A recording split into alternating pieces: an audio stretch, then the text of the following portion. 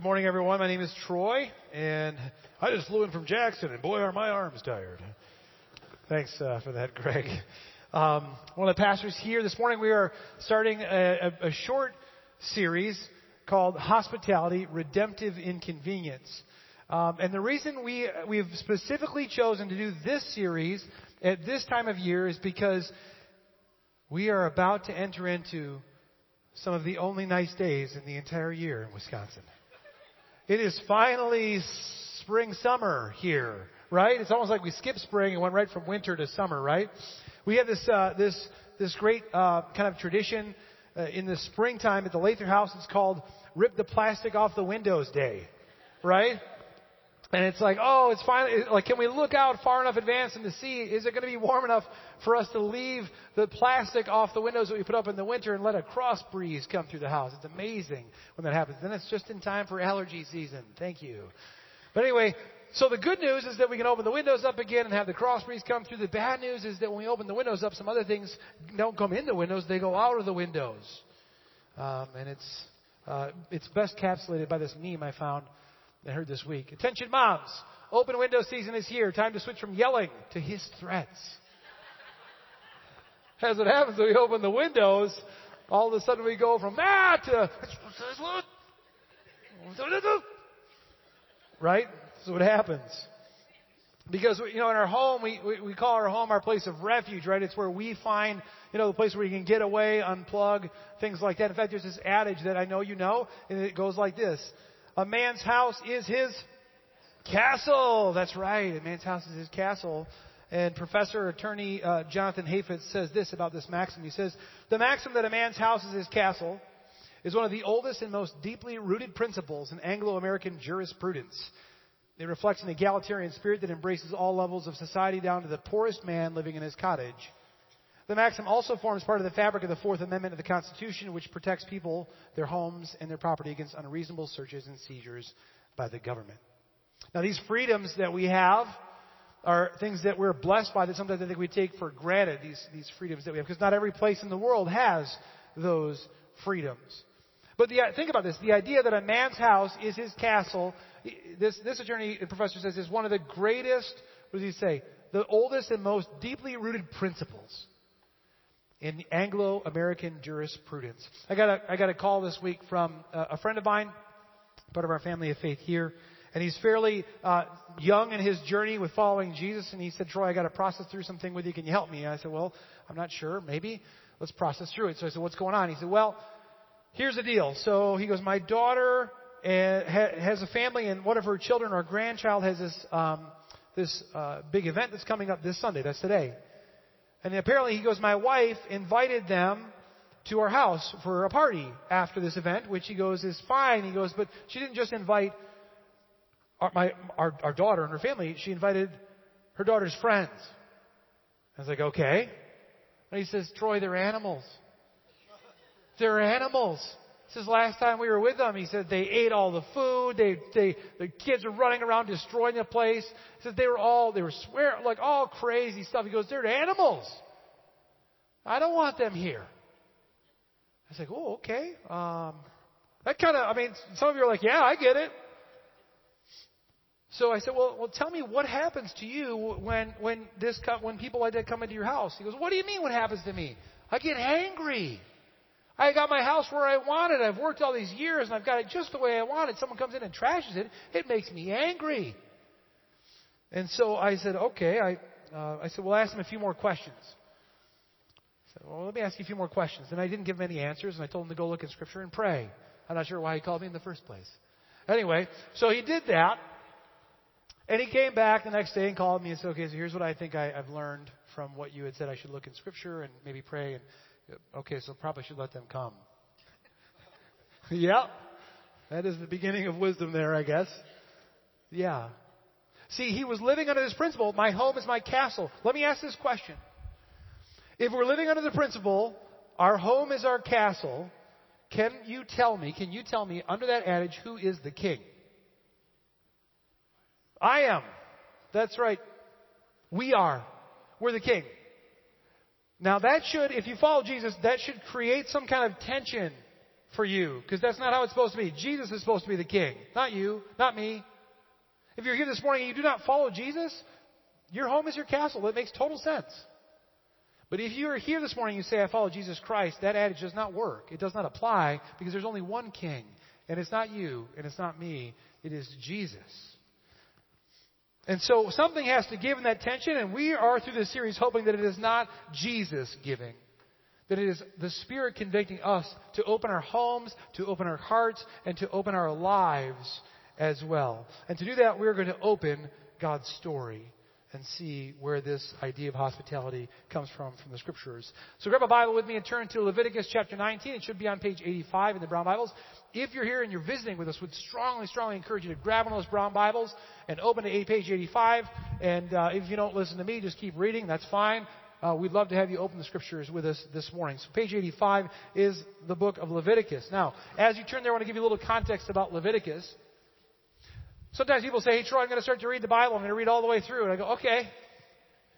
And they go to Genesis. They're like, yeah, Genesis, not bad. They get to Exodus. Hey, this is pretty good. Plagues and commandments. And they get to the back half of Exodus. They're like, meh. And then they get to Leviticus. And they start dropping like flies. Okay, and it's like, the dead end of the read through the Bible starts here in Leviticus. And you know why? It's because if you look at just the headings, the topic headings in Leviticus, the first like 7 or 8 chapters are just like, the sin offering, the grain offering, the burnt offering, the offering. Okay, and if that's not exciting enough for you, there's a whole chapter called Regulations on Infectious Skin Diseases.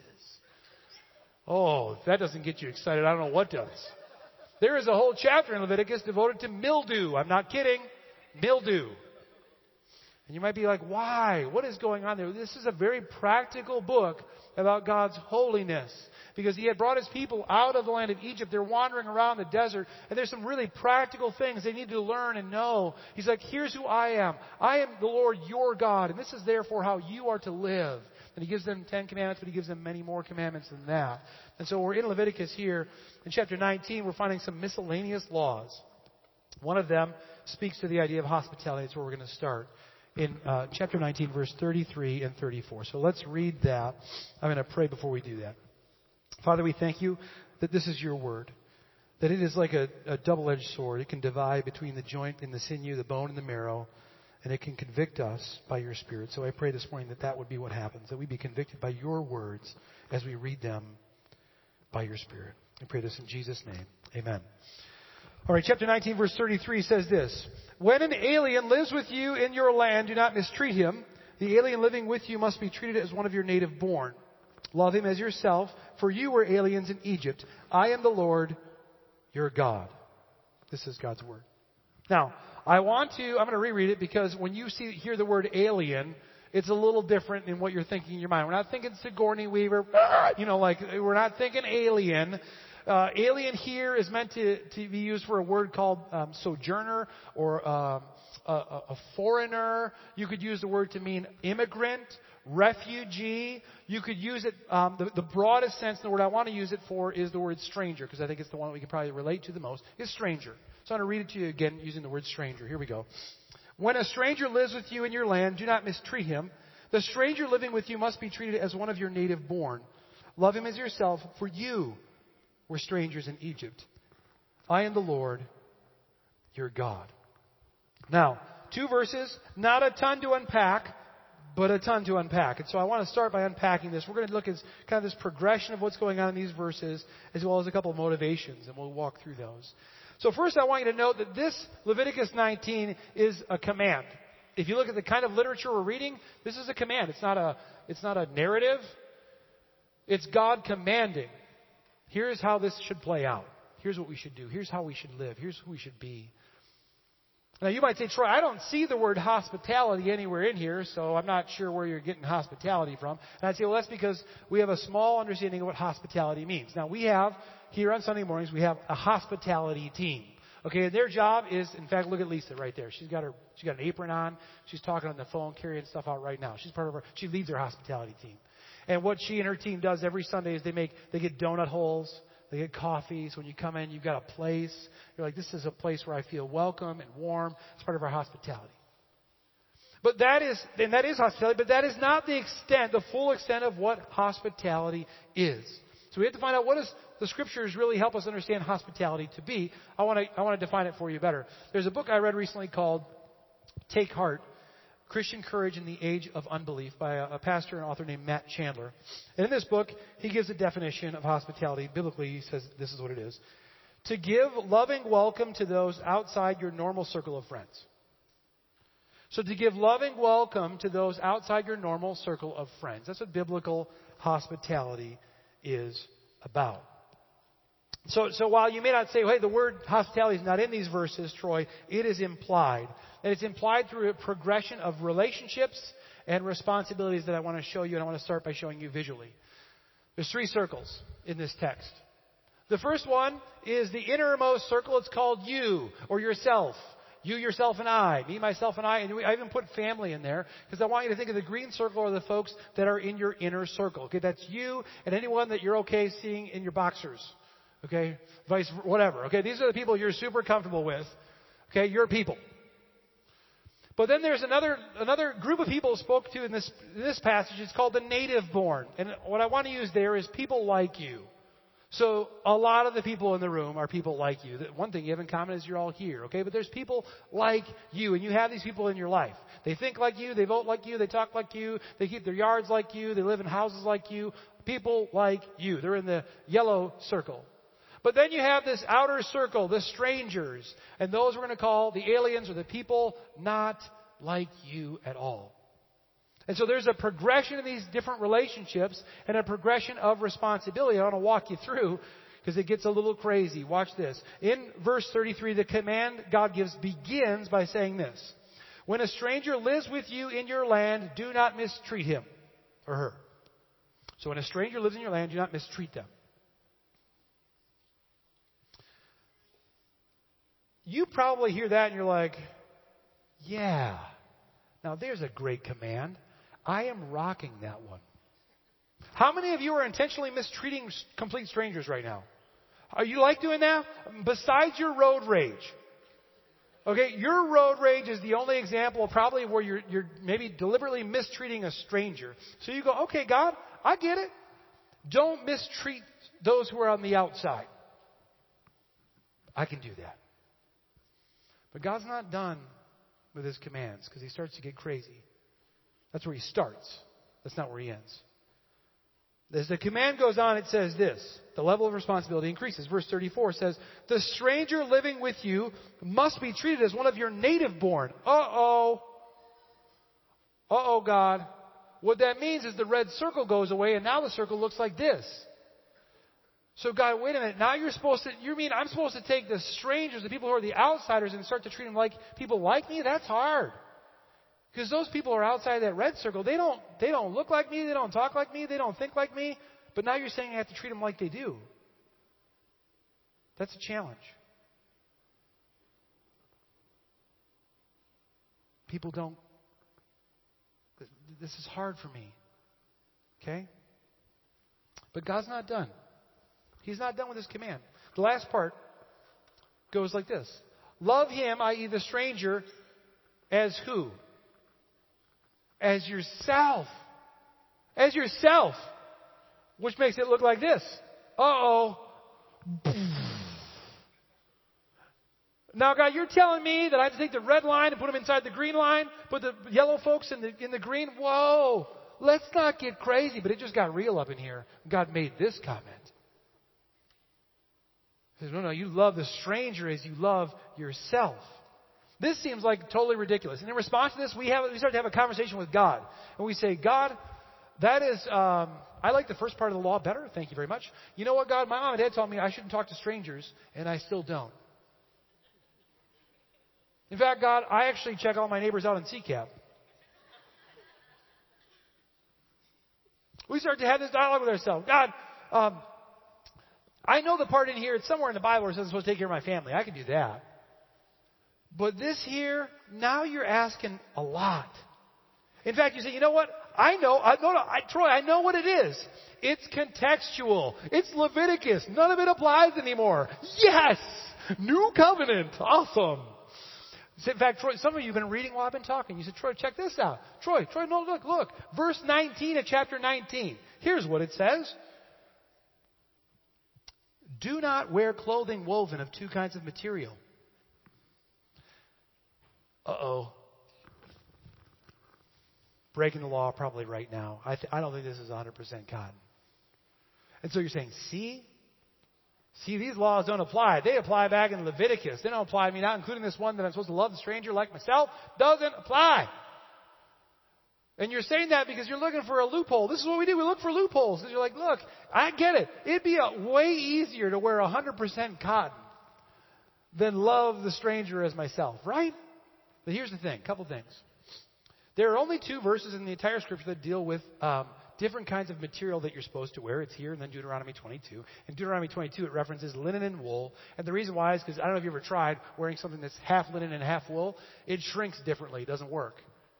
God's just being very practical about this. There's also in Leviticus, it's about mixing holy and unholy. It's like in general, this is what we do. We don't mix the holy with the unholy. Part of his issue. He's like, I'm a God, I'm holy. I want you to be a holy people. But regardless, 2 times in all of Scripture, I can't count how many times. I could count, but I didn't. The idea of loving the stranger, loving the neighbor as yourself is in Scripture. It's all the way through. It is all the way through. It is not something that we can contextualize away. You know what? No matter who you are an outsider to somebody else. No matter who you are a stranger to somebody else. No matter who anybody else is, they are a stranger to somebody, an outsider, a foreigner to somebody else. And so this progression of relationship that we show leads to a progression of responsibility that looks like this. This is what we see in the text, the next one. We start off, don't mistreat the stranger, and then, treat them as one of your native born, and then, love them as yourself. That's what God is calling us to. See, this is the goal. This is what He goes, this is what I'm looking for from you as people. This is what I'm looking for. Now you might ask, Troy, how? How do I do that? How do I love the stranger as myself? I want to be really helpful to you. I don't know. How do you love yourself? How do you love yourself? What ways do you love yourself? Whatever that is, however you love yourself, that's what you're supposed to be doing to strangers, to the outsiders. Whatever that is to you. I don't want to create a list for you because then it becomes legalism. Here's what you should do. But one place I can tell you can probably start is thinking about the way that we use our homes. God wants us to use what we think is our castle for His kingdom. Okay? God wants us to use what we think is our castle for His kingdom. Because He's the king and we are not. Does that make sense?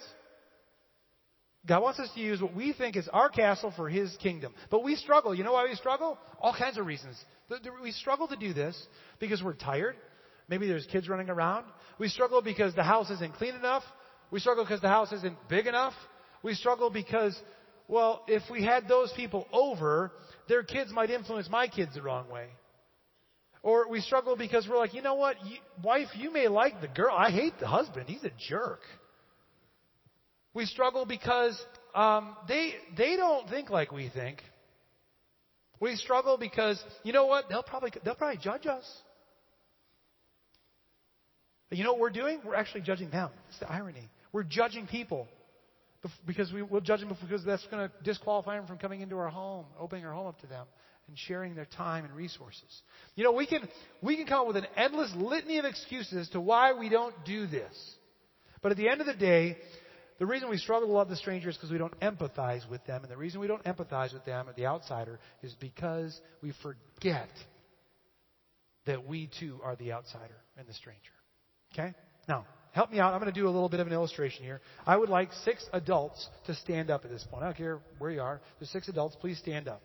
Thank you, Mike. Ron. All right. I got 3. I got 4. I need 2 more. Do I got 5? I got 6. All right. 7. That's fine. Now, what I'm going to ask the 7 of you to do is going to be extremely difficult. Now you're sad that you stood up. I want you to move to a completely different part of the gathering and sit down. Go now. And stay there for the rest of the message. If you have belongings you need to take, go take them with. That's fine. Go someplace you haven't sat before. Okay? I just did this in Jackson. I had to almost grab a gal out of her. She would not. She was like, I don't want to go over there.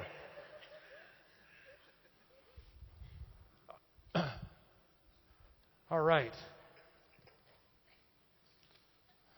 Now, Gary, how was that? How are you feeling right now? Not too bad? That's not what I'm looking for. So anyone else? Adam, how's that over there? Okay, you guys are not, okay, that's the point of this is not the point. Cindy, how you doing? Thank you, Cindy. This is horrible. This is the worst. Right? Why is this the worst?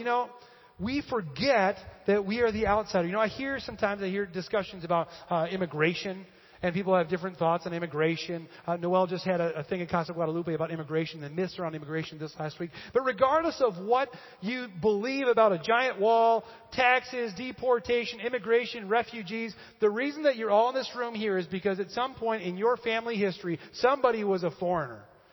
Somebody was a stranger. Somebody was an outsider.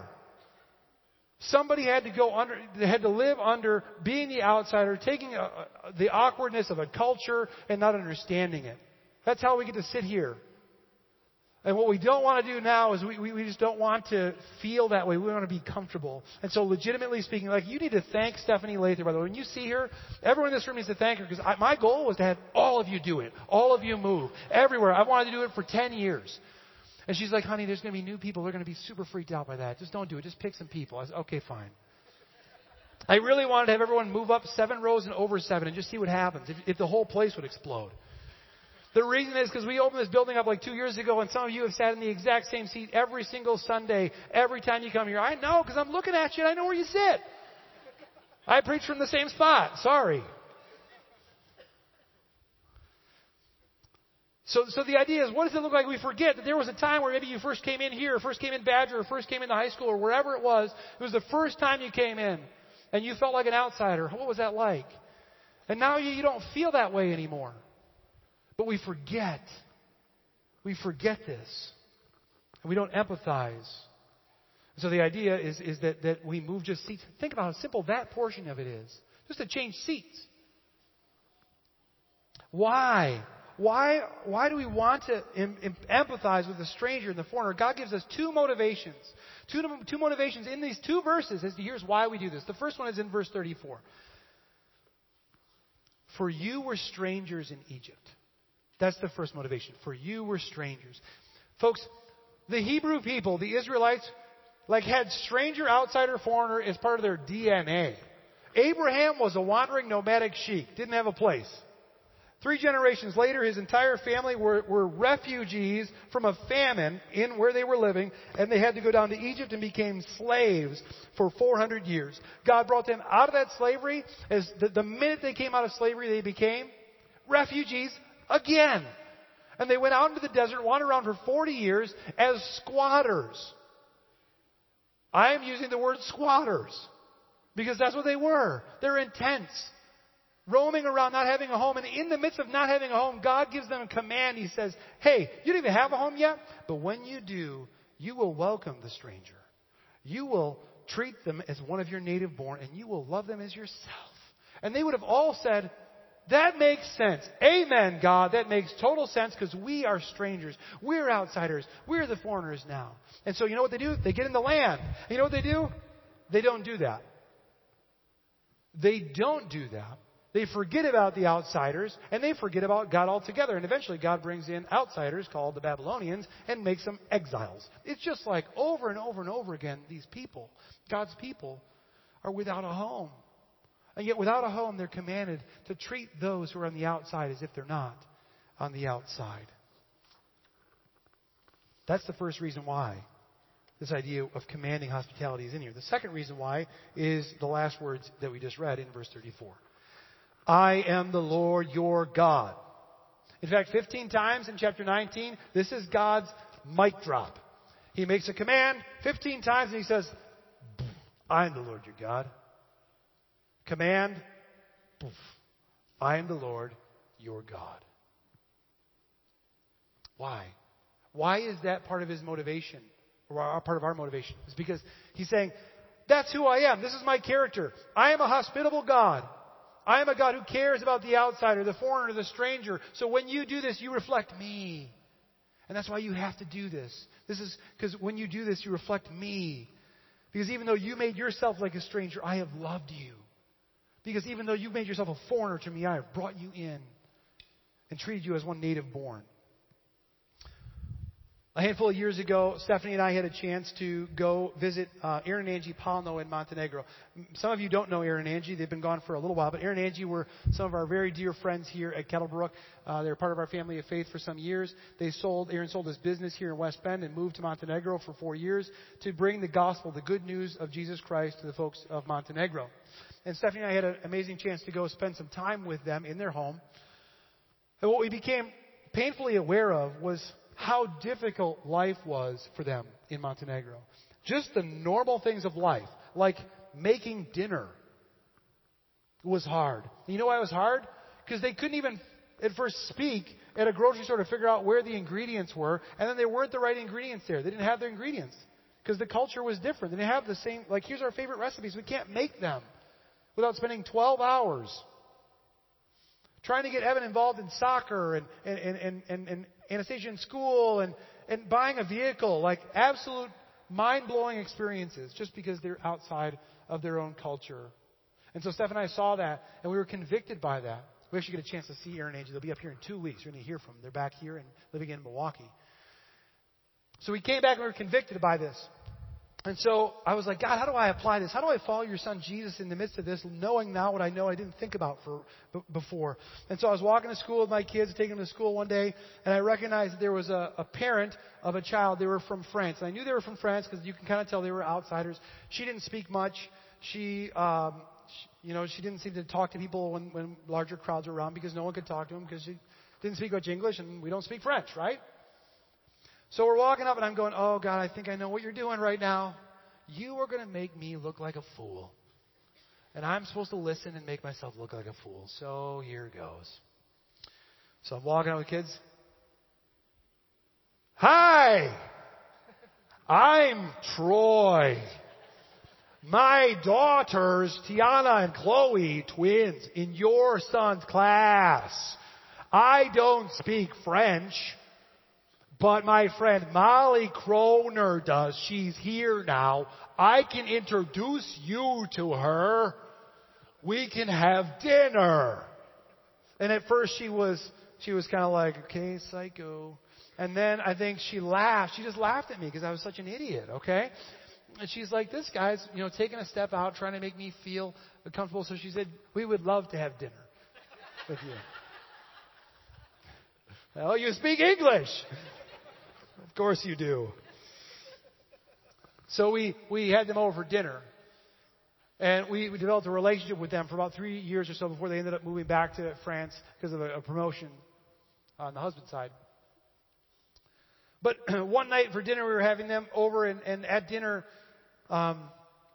she said, you guys have been like a light in the darkness for us.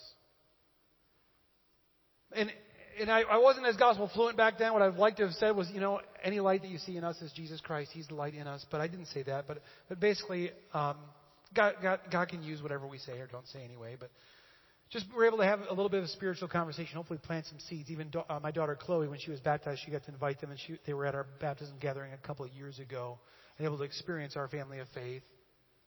And I don't know where they're at spiritually today because we only talk to them randomly on email when we can because they're a long ways away. But it's not that complicated. It's just who's ready to make a fool of themselves. Really. Who's willing to step out and say, I want to love those who aren't like me and be willing to take a risk and show God's hospitality to someone else, even when it's difficult for me. And I don't say that because I'm like, hey, we do this all the time. It's hard. Like it happens all the time. We get this wrong. We mess this up. I mess this up all the time. Being consistently convicted about that. But in this book, Chandler, he takes this whole book to talk about what it looks like to live courageously in a time when it's really difficult as followers of Christ. And the point of his book is that Jesus said, take heart, I have overcome the world.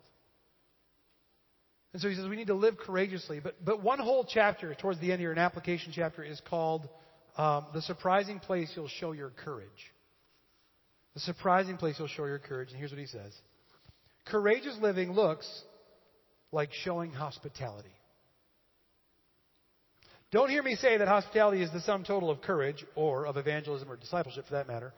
But don't miss me saying that living courageously will involve living hospitably. If hospitality doesn't sound exciting or initially feels confusing, that's because the idea of hospitality got hijacked by Martha Stewart and became less about a way we live our lives and more about how we decorate and prepare meals. I'm not against that, but I'm saying that that's not what the Bible means when it talks about hospitality. When the Bible speaks of hospitality, it almost always ties it to the stranger. That is, to people who are not like us. And the Bible is serious about hospitality. The Bible is serious about hospitality. And for the next couple of weeks, we're going to talk about it because it's in there quite a bit. See, family, God wants us to use what we think is our castle for His kingdom. Our home and our hearts for His holiness, His hope, His glory. Now, I know that amongst you here, that there are some of you that are doing this really well.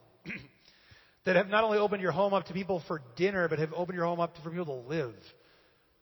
People who aren't like you. And so for you, I would hope that this series is a huge encouragement to you. That's what we would hope, that you take this series and go, thank you, God. We are reminded the reason why we do that is because God has been hospitable to us first. But that's not every one of us in the room. I would guess to say that there's some of you in the room who have never opened your home up to anybody. Ever. I don't say that to judge. I don't say it to shame. I just say it because it's probably a fact. And you say, no, Troy. We have totally had my mom and dad over. One time I had my brother and sister over. Green circle. At best. Okay? Now, I understand for those of you who are in that piece of it, again, not to shame or guilt, want to inspire you to go, let's walk before we run at this. So what if we were to be really intentional and say, what we're going to do this summer is if you were to say, I'm going to try to think of my home in a way where I'm going to open it up maybe once a month to someone even in the broader part of the green circle, or maybe even start to go into the yellow circle. Someone else that's like me, but it's not in the green circle. Maybe it's a neighbor. We say, hey, let's have a neighbor over once a month. Let's open our homes up to that. We can serve them by sharing a meal with them. We can serve them by listening to them and to their story. We can serve them by caring for them. What if we did that? What if every home that's represented in this room and last service's room and Jackson, Kiwaskim's room, what if we did that? We'd have hospitality all over this city all summer long because there's people that are going to come into your homes that will never come here. And quite frankly, that's not the goal. The goal is not to get them to come here. It's to get them to come to Jesus Christ and understand who He is. And there's probably a way better chance of them doing that in your home than here, because they won't come here. Let's think about that. What would it look like for us to take a step? Don't think you have to run. Walk before you run. Now, let me get even more practical for you. If that idea of opening your home up is too big of a step, what if we thought about being more hospitable here, right here? I get 4 to 8 Connect cards a week here. That means that there's, at any given time, 4 to 8 new families in the room right now. And I see sometimes people come and sit by themselves. Let's do this. Let's not let people sit by themselves. Heaven forbid you would sit in the exact seat next to them. And you would say hi. And those of you who have been here for a while would not just say hi to people that you know, that you'd say hi to people that you don't know. Let's think about those things. We've also got a handout for you out on the table, practically speaking. We also have an Equip event that we're hosting on May 22nd. We spend 3 hours not just talking but dialoguing together what this looks like. We'd strongly encourage you to check that out. As we close, I want to read a little bit from Chandler and then from Paul. Why does the Bible talk so seriously about hospitality? Chandler asks. Well, if I could boil it down to the simplest truth, it's because God has been so hospitable to us. God showed hospitality not only to His friends and His neighbors, but to His enemies in saving us as sinners and inviting us to eat at His table in His eternal home. We demonstrate that we appreciate this as we extend our own hospitality to those around us. If we look back at those circles, this is how we don't often see it this way. We actually see it what the next circle looks like, which is there's us and God on the inside. we're good people. And then there's other people outside that they're kind of like bad people. And then there's really bad people. As long as we're in that green circle, it's us and God. And we don't want to deal with those other people. But here's what the reality of the situation, folks, is. This is the reality. There's God, and our sin puts us outside of Him. And yet, through Jesus Christ, we are allowed back in. We are allowed in relationship with Him because He is so hospitable. And how did that happen? Paul wrote to the followers of Jesus in Ephesus these words. The Gentiles, those who were not Jewish. Remember that at that time you were separate from Christ, excluded from citizenship in Israel, and foreigners to the covenants of the promise, without hope and without God in the world. But now in Christ Jesus, you who were once far away have been brought near. How? Through the blood of Jesus Christ. That is how we are brought near. That is God's cosmic act of hospitality to bring us back to Him. May we be a hospitable people because we understand these words right here. Amen.